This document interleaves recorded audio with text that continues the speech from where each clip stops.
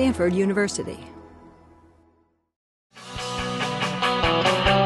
You're listening to a podcast from Stanford University's Center for the Study of Poverty and Inequality. I'm Diantha Parker. This week on the podcast, why people give their money away during a recession and who they give it to. Robert Reich is a political scientist at Stanford who studies charitable giving. Along with colleagues at Stanford's Collaboration for Poverty Research, he found that as the recession hit and people had less money, one of the things most Americans cut back on was their giving to charity. He says he expected that. But there was a surprising finding that giving to a particular category of charitable recipients, religion, congregations, synagogues, mosques, churches in general, that category of giving held up in the economic downturn, and even some data indicates that it might have increased by a very, very small amount. Reich thinks one reason giving to religion stayed constant is that people saw giving to their congregations as a way of responding to hardship they saw, maybe for the first time, in their own communities. Another possibility is that whereas most people think of charitable giving as something, strictly speaking, voluntary, they do it when they have surplus cash in order to respond to some desire or value or need that they see around them. People typically don't think of giving to their church in that same way as a voluntary thing. They experience that more as an obligation of their religious convictions. But Reich also found that people did feel another kind of obligation, one that was more secular and in some ways not about money. We had seen scattered reports, usually just in 2-paragraph articles in newspapers, that said that food banks were receiving very significant influxes of both sort of non-perishable foods as well as volunteering and donations. And we thought, well, now there's an example of people obviously choosing a vehicle for meeting the basic needs of people who need food on the table in order to get by, that we might try and figure out if there was a way to collect broader data on it, because none of the data that we accessed broke out charitable giving to something as specific as a food bank. So Reich and his colleagues canvassed food banks in and around cities across the country. They found that giving to food banks had gone up, which seemed like a bright spot in a time when, technically, people had less for themselves. So that was good news for some religious organizations and food banks. But Reich found that other nonprofits, many of them also charitable organizations, did not fare as well. These places rely on private gifts, often in small amounts. There's that really unhappy, mutually reinforcing loop of when the budgets of nonprofits get slashed. Not only do the people who the nonprofit serves not receive as many services, but even sometimes the employees of the nonprofit have to be let go, which just reinforces the cycle of need once again. There is data collected about this, of giving to organizations which are called public society benefit and social service organizations. Many of those would be the organizations we'd expect to be providing for the basic needs of fellow citizens. And the giving to that category dropped quite considerably. Reich says this drop in charitable giving is consistent with previous recessions. The surprise this time around is the steadiness of religious giving.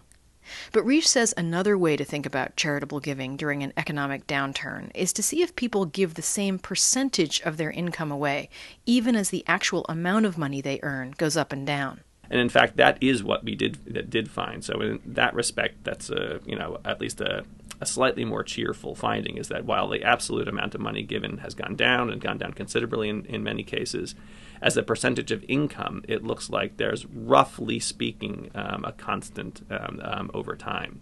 So that as Americans have more money, there's a kind of basic percentage in mind, 1 or 2 or 3%, that people give away every year. And as people have more money, they'll keep that percentage, and that will generate more charitable dollars over the course of time.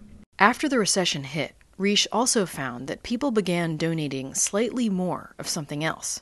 Volunteering went up. So when people had a smaller pocketbook, we also saw the effect of people giving away their labor or their time more frequently. So volunteering is a potentially cheerful story here. Reich is quick to add that we don't have good data on where people volunteered their time, or how much of the volunteering was a more self-interested way for people out of a job to keep themselves in the workforce somehow. But he says even if that's the case, it's still possible people were also responding to the greater need they saw around them. Reich also thinks the shift could be more broadly cultural. Think about the odd oxymoron mandatory volunteering, which sometimes takes place in high schools. You're required to volunteer a certain number of hours in order to graduate. This happens on college campuses now too. So one possibility is that this has begun as a kind of movement within education. People have internalized something about the importance or significance of volunteering and continue doing it as they get older and out of school. There's another facet of charitable giving that Americans have internalized: tax incentives. We can write off many gifts, to the Salvation Army, for example. Reich and his colleagues point to the current talk in Washington about reducing or even eliminating some of these tax incentives to give money away. If that happens, he says, religious organizations and food banks wouldn't feel the pinch so much. Reich says these tax breaks are really for people who think of charitable giving in terms of a new wing for a building, maybe named after them. Much, much wealthier people who tend to champion other kinds of causes, say giving to cultural institutions like museums or music halls, or giving to universities, for instance, in very large sums. That form of giving apparently is sensitive to the incentive to give money away. And if there were some tinkering done with that incentive in order to generate more money for the government to reduce the deficit, universities and cultural institutions could expect, I think, a diminished flow of charitable dollars. Reich says Americans rely pretty heavily on charity to support big cultural institutions as well as organizations that benefit the needy. He says outside the U.S., more support for those entities comes from the state. So an economic downturn here in the U.S. does mean harder times for people who are really struggling. Reich says tax policy might consider this. He says one curious thing about the American tax policy system is that right now it doesn't consider where you give. So whether you give to a museum, a hospital, a university, a soup kitchen, a human rights organization, a think tank, anything that's a nonprofit, the same incentive is in place for you to give money away to it. So one possibility, something also considered in some of these tax reform proposals, is to create a differentiated incentive structure where you might give the greatest incentive, tax incentive that is, to give money away to organizations which serve the basic needs of citizens, soup kitchens, shelters, etc., etc. Reich says it's not clear how the tax incentive talks will pan out.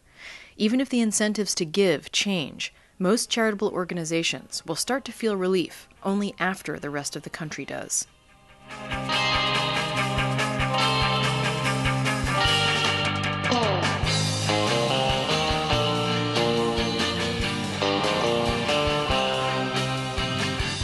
You've been listening to a podcast from Stanford's Center for the Study of Poverty and Inequality. Our funding comes from the Elfenworks Foundation. Our music is by Pharos. The editor of this podcast series is Christopher Weimer, and I'm Diantha Parker. Thanks for listening, and we hope you'll tune in again next time. For more, please visit us at stanford.edu.